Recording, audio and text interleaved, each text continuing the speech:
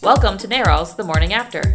Each Thursday, our podcast brings you the latest on reproductive health care, progressive politics, and the fight to keep abortion safe and legal. NARAL's The Morning After is a production of NARAL Pro-Choice Ohio. Find us on Facebook, Twitter, and Instagram at ProChoiceOH. Enjoy the show. Hi, I'm Gabe. I'm Elena. I'm Terry. Who? Terry. My name's Terry Williams, and I'm pastor at Orchard Hill United Church of Christ in Chillicothe, Ohio. Oh, cool. Boop. And- I'm and- also from Chillicothe, but I've been a guest on the show before.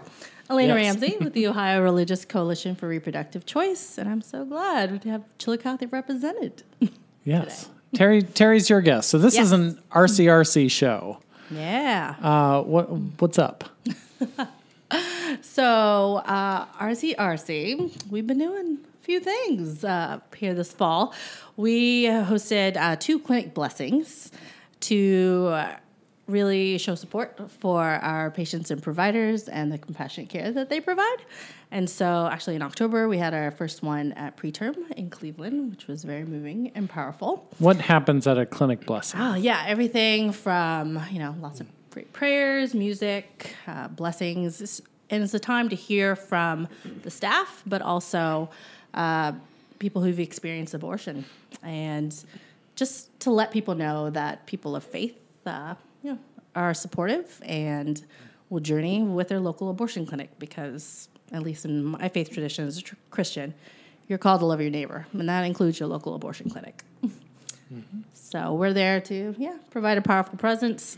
And we did another clinic blessing on November 9th at Your Choice Healthcare in Columbus. And Terry was able to join us along with 5 other faith leaders and, some phenomenal leaders. So, Okay. So why did you choose to go to that? Well, I actually reached out to Elena pretty early on when I found out that they were going to have a blessing because I had witnessed a few of my friends who are ministers in the Cleveland area at the first blessing, and I thought, this is really cool. I have journeyed with a lot of people in my congregation and faith community who have gone through really difficult reproductive choice dilemmas. And being a pastor, you get invited into those really intimate, really personal moments of decision that are so sacred. And I like to support everybody wherever they are in whatever place they are in terms of their decision making around their health care. And I thought, this is really cool that we, as the faith community, can come together to bless a space of holy decision and to bless people that are making a positive impact in healthcare in this community. So I reached out and I was like, Elena, I would love to come to this. And she gives me a response that says, we would love to have you, come on. So for me, I traveled an hour up from Chillicothe because, well, frankly, this is the nearest clinic to my community. Right. Even being an hour away, and to be able to bless those folk, to be able to be a presence of blessing and acceptance and welcome for the people who are doing this very important work in this community, which is my community because of the extension, was just a real blessing for me. I kind of joke that the clinic blessing was really a blessing for those who came to be a part, because the holy work that happens there, the holy healthcare that goes on is just a beautiful thing to be a part of. Do you feel that these events were successful? Oh, yeah, absolutely. I mean, well, of course, we got great press, so we had the Columbus always Dispatch, nice. come out and report on this, and it was just really great to also build a relationship with them because they said they don't often hear this side of the abortion debate, and to know that we really are the majority, 7 in 10 Americans support access to safe and legal abortion, and that includes many people of faith. And so for them to be able to see that in action, to witness that, in the media, all the conversations that were had there, but then also for the community itself to come together, especially, I would say, the one we had in Columbus recently, that came days after the election. And for many people, at least here in Ohio, they were hurting from those results. And this was a time for us to be able to come together in community and offer, comfort and uplift together. And it was kind of amazing. We started running out of room in the waiting room area that we had gathered for warmth. You know, we tried to circle up around the edges of the room beforehand for a pre-ceremony blessing, and it was great because we were so close together. You know, there were so many faith leaders that had come out who weren't on the docket to speak, who weren't on the docket necessarily to participate in the formal liturgy, but who had come to be simply presence there. It was really, from my end, it was very successful. I got to see so many different people from not only my Christian community, but also we had folk of other faiths, other traditions who were there. It just made it for a really positive, diverse experience.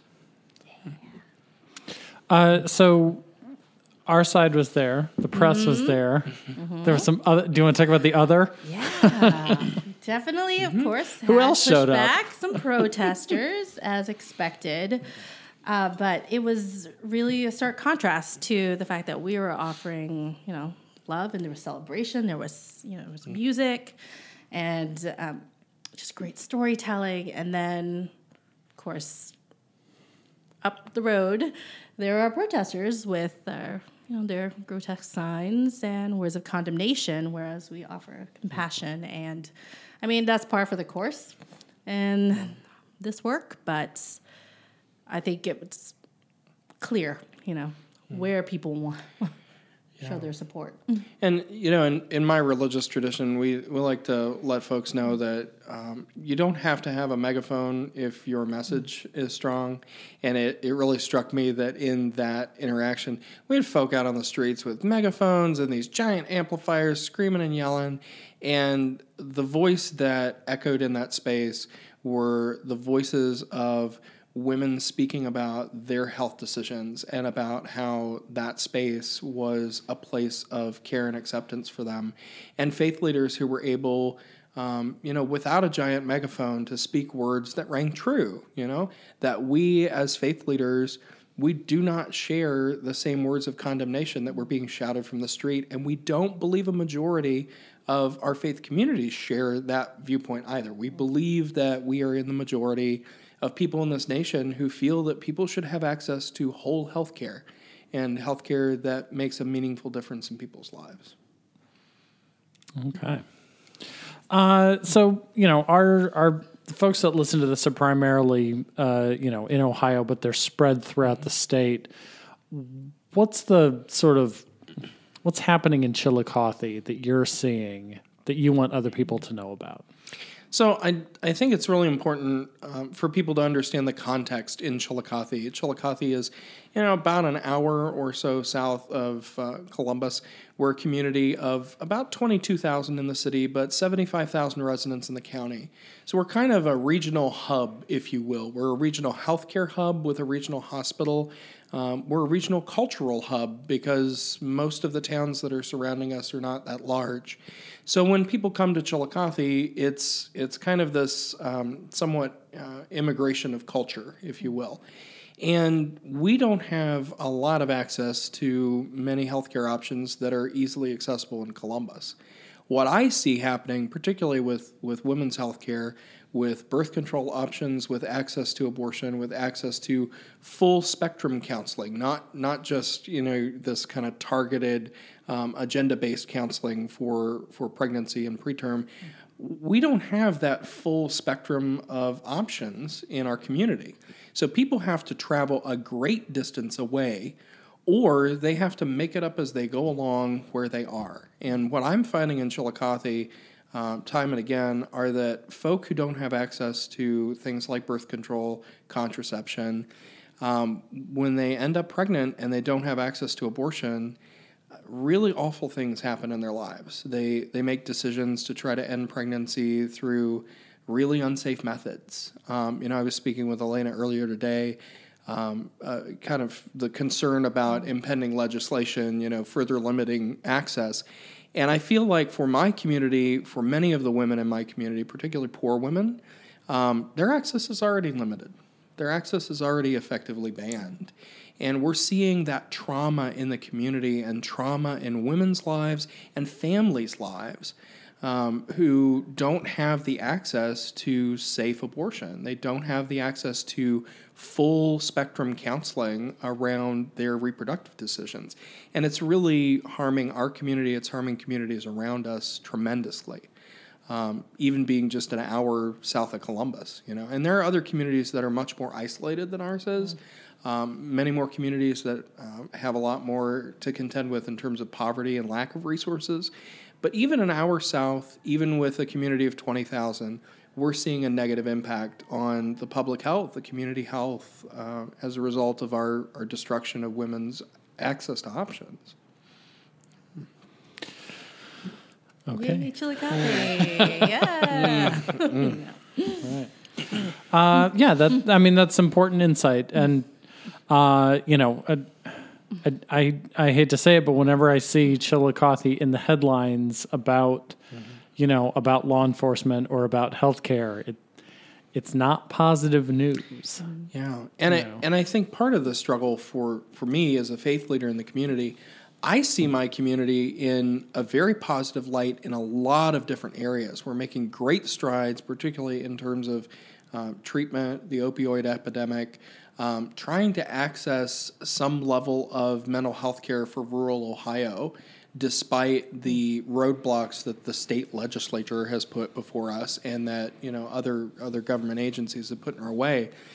But when it comes down to it, our local health department ended up, because of a funding snafu, having to curtail almost 90% of their programming. So access to contraception for a period, any kind of health education through the health department really got limited because of some funding snafus. And that just exacerbated a problem that was already there, Our community does a lot of things really well. The concern, though, is long-term, we're going to have to do a lot better in terms of women's reproductive rights to serve a whole community. Because it's not just women, it's women, their children, the entire community that's affected by the lack of access to real rights and real health care options. I don't know how that contrast to Columbus, but I know in terms of having real options, not simply this kind of pre-selected slate of somebody else's ideas for what you need. Columbus has certainly had its struggles in that regard too. But I'm really glad to see with the opening of several clinics now, we're seeing a broadening of that, at least from my perspective. What's your perspective on that? It was really great that we could celebrate Your Choice healthcare opening, providing another option for medication-induced abortion. And we need that because we're seeing our clinics closing based on unnecessary legislation and, all under the guise of religious freedom or trying to protect people's health care. But as you said, in the end, it's just causing more harm. Yeah. So it's great when we can celebrate, more clinics opening and providing that, that space. So it's happening, but we need more of it, certainly. Right. And Your Choice is on the north side of Columbus. And so Chillicothe is an hour from Columbus, but it's an hour south. So, you're basically talking about 90 minutes to get from Chillicothe. And that's assuming someone lives in Chillicothe. I've been down there for events and stuff, and if you're just outside of Chillicothe, it's rural roads that many of them don't go in a straight line. None of them go in a straight line, Gabe. I hate to tell you, when we say down in the hollers, I grew up in Pike County, which is just south of Chillicothe, and my parish, Orchard Hill, actually serves Ross and Pike County. We don't have a United Church of Christ congregation in Pike County. And, I have a congregation member who lives right on the county line between Scioto County and Pike County. In that location, for those folk, it would easily be 90 minutes, even 2 hours, depending upon road conditions and everything else, to even access Your Choice healthcare. And through that process, you've also got to think about, driving 2 hours to, driving 2 hours from, for, some of us is no problem because we drive all the time. We have plenty of resources. There are folks in my community that $10 is too much for them to spend on any particular issue in a month, much less the gas that it would take to drive 2 hours north and 2 hours home and pay for health care in between. I mean, it's just absolutely inaccessible to some people. Yeah. And it's inaccessible because in addition to all of the geographic things that limit access, we have this additional layer of obstacles that are placed on our people by the folk who are writing laws and prescribing legislation that's frankly unnecessary and unhelpful for their health care long term. Yeah. Okay, so speaking of unhelpful and unnecessary legislation. Good segue. Yeah. Next week, we believe we're going to see a hearing in the state Senate for the 6-week abortion ban. The Ohio House passed the bill 60 to 29. 39. What was the final vote? It was bad. 60 to 39, I believe. So the bill's passed one chamber. That's the important part. It's with what could be a veto-proof majority of 60 votes. It's headed to the Senate, and we need to stop this bill there. You guys know, but just for listeners. Because if it goes to Governor Kasich, he could veto it, but then it would head back to the state legislature where those same 60 members of the House of Representatives plus 20 state senators could override a veto and force the bill into law. So we're going to fight this thing every step of that process. When you look at this bill, what does a 6-week abortion ban look like to you from your faith provider point of view? I mean, it's just unconscionable that we're putting forth a ban that would restrict abortion access for whom many women don't even know they're pregnant. Right. For 6 weeks. And this particular piece of legislation does not even make, exceptions for rape, incest, and the health of a woman.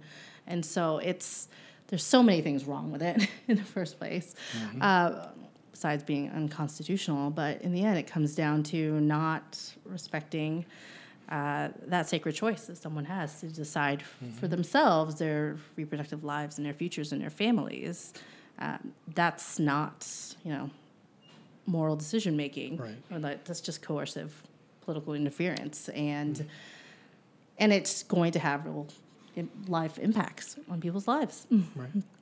And, as a local church pastor, I see this legislation, this 6-week ban, as taking away the religious rights of people in my congregation. There are women in my congregation, there are women who have, graciously invited me into their decision-making process, who hold religious values that dictate they need to be able to care for the children that they have. And they want to be able to give their children a certain level of care and support in this life. And for them to know that they may be in a situation where they are forced to birth a child, carry a child through process that they can't care for. That is a moral decision that they don't want to make because they feel it's immoral to bring new life into the world that can't be nurtured or can't be cared for in that way. They need to have a decision available to them that's consistent with their moral and religious values. And what we're hearing from the State House is, no, we want to impose our religious values on you. We want to impose our religious values on your bodies. And for the women in my congregation, the women, across the state who are women that hold values, religious values that aren't the values of, the 33 senators, that are sitting right now, it's really unconscionable to me that we are having this conversation about their religious values in Columbus versus our religious values at home. We ought to have the right to practice our religious values in all that we do. And constitutionally, we know there's a very, very high chance that this bill is going to be struck down regardless of the process. The struggle, though, with that is, why are we wasting so much time right now, time and effort and energy, that the legislature could be putting into things like universal access to contraception, right? Universal pre-K, really caring for the children that we have here right now that have been chosen and brought through that process. How in the world are we here? You know, from a religious standpoint, it's just frustrating to me because I hear this couched in religious terms all the time, and people don't understand that people have different religious values and different religious viewpoints on this. We care for the children that we have. We care for the children that people have chosen in this place, and we ought to respect people's choices. We ought to respect their freedom. Yeah, especially when you consider, the ways we're unwilling to care for. Like you said, the children we have today, considered a border crisis and children being gassed at the border and the impacts of that on pregnant women. We're unwilling in many faith communities, to say that we can support abortion, but we'll say we're pro-life, which really means we're pro-birth because we don't want to care for the families and children in our own communities that, we want to say that we're pro-death or pro-war. Right. Well, and I think the pro-life piece really, that phrase falls apart on this bill because, as you said, Elena, there's no exception for rape, incest, or the life of the mother. The life of the mother is a critical component as an ethicist, as a religious ethicist.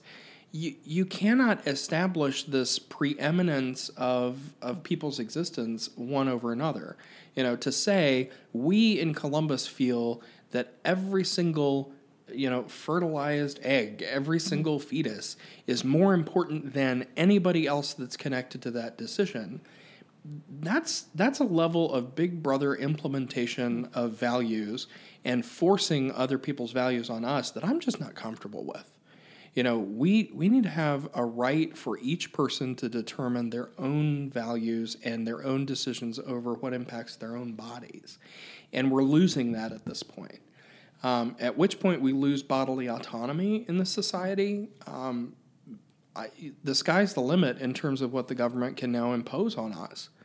And for women to know that their state legislature doesn't care if they have been raped, they don't care if incest is a situation or an issue, and they don't care about their life because of their political agenda, that should tell us where we are in the greater landscape of politics in Ohio, Preach. Keep preaching it. Yes. You brought up, I want to go off on a tangent. You brought up the situation at the southern border with Trump using tear gas, which, is a chemical weapon on families. Is there a discussion within the faith community on how vocal to be in opposing that? It doesn't seem to be a massive uproar from, for example, my mom's home Catholic church. Where's the faith community stand on actions like that? Well, let me tell you, we're entering the season of Advent in the Christian church, and I am absolutely clear with my people. I dare you to celebrate the birth of a brown-skinned babe who becomes a border jumper after Bethlehem, mind you. I dare you to celebrate that brown-skinned babe in a manger and then turn around and deny mercy to people at the border. That is completely inconsistent with our values. The story, the narrative around the Christ child coming in our tradition is that this Christ child comes into the world. It's this beautiful, wonderful event, chosen. Mary, decides to have this baby, and this child comes into the world and so threatens the power structure that the powers of the day, that the Herodian figure, tries to destroy this child, and this child and his parents have to flee into another country to avoid violence. What we're seeing on the southern border right now are people who are fleeing violence in other countries. They're trying to come here for a safety, a measure of refuge, maybe for the rest of their lives if they find, a good place to be. And instead of meeting them with compassion and mercy, we are meeting them with troops and tear gas. What kind of violent culture does that? I think you're going to see the kind of outcry around this situation, around tear gassing those families, that you saw around family separation earlier this year. Family separation as an issue, we saw congregations across the spectrum. We saw traditional conservative, traditional liberal congregations. We saw people who were more fundamentalist and people who were more spiritualist come together with one voice and say, this is unacceptable. Family separation is immoral, it's unjust, and it's not consistent with our values. I think you're going to find through this entire season that folk are going to have a real dissonance, particularly in Christian congregations, of worshiping a babe in a manger while we gas babes at the border. That's going to be a big problem. I think you're going to see that develop into a coherent voice again. Because, again, people in our pews share that value, that these people have sacred life and value as they are. It doesn't matter where they were born. It doesn't matter the color of their skin. What matters is that they are human people with human rights, and we need to stand up for that. Regardless of political party or ideology, people are people, and we ought to love them. Here endeth the lesson, right? Let's give a preacher a microphone, right? That's the point of the show. So, Okay, good tangent. Okay, back on to the discussion of state legislation on Tuesday, December 4th. There's going to be a rally at noon at the State House on the West Side steps outdoors. Hopefully it won't be actively snowing and or raining. Are you going to that? Oh, yeah. Are you coming? Sure. Are you going to be there? Terry's speaking. Hello. Nice. Okay. Yeah. No, wait. That's Thursday. Thursday. Sorry. Getting all confused. There's Start so with much good stuff. Start with happening. Tuesday. Let's do Tuesday. Okay. So Tuesday is going to be a rally. Mm-hmm. Everyone's invited to that. It's a wander up on the State House lawn and wave your sign and all of that. Tuesday at noon. And that's, because that's we got storytellers, we got medical professionals, we'll have faith leaders. So we have Rabbi Jessica Schimberg. She'll be coming as well. Yes. And we have our friends from Catholics for Choice coming because everyone's all out to stop these abortion bans. Nice. And then Thursday, your show. Yeah. What's up Thursday? A faith leader press conference, also at noon, also at the State House. And yes, Terry will be speaking along with other faith leaders about, how we trust moral decision making. And we honor that and why we oppose the 6-week abortion ban. Very nice. And then the last event we want to tell people about is the December Repro Health Happy Hour. It's the same happy hour that we've done. December 11th is the date for that. That will be a week from Tuesday. And that's going to be at the Hills Market downtown. So profits for that, or proceeds from that event, benefit RCRC. Yes. So folks can come out and have a beer, pitch in $5 in the jar, and that will benefit the Religious Coalition for Reproductive Choice. Yes. And, I keep hearing people ask me in these last few weeks and months, what can we do right now to really support our values around reproductive choice? What can we do? What actions, concrete steps can we take? And I know a lot of times with all the stuff going on at the State House, all of the news that we're just bombarded with, we feel so kind of powerless and beaten down. Come out on the 11th and do something tangible to support the Religious Coalition for Reproductive Choice. It's a small thing. It will make you feel so good, not just because you made a good donation, but you have good beverages as well, right? But come out, have a little fun, interact with other people as well, make that kind of community connection. Yes. Yes. Okay. Anything you want to add before we sign off? Hey, we're going to have a signature drink at that Oh, yeah. gathering. What's the and signature it's named drink? after the morning after podcast, but it's going to be in the morning after margarita. Very nice. There'll also be non-alcoholic drinks, but it'll be a good time. Cool. Okay. Terry, thank you so much for coming out. You're always welcome to be a guest on the show again. Awesome. So. Thanks, Gabe. Yeah, and you brought Elena, which Fair. is always Very a plus. So, okay. Thank you both. And we'll Gabe. see everybody next week. Bye. Bye. Bye.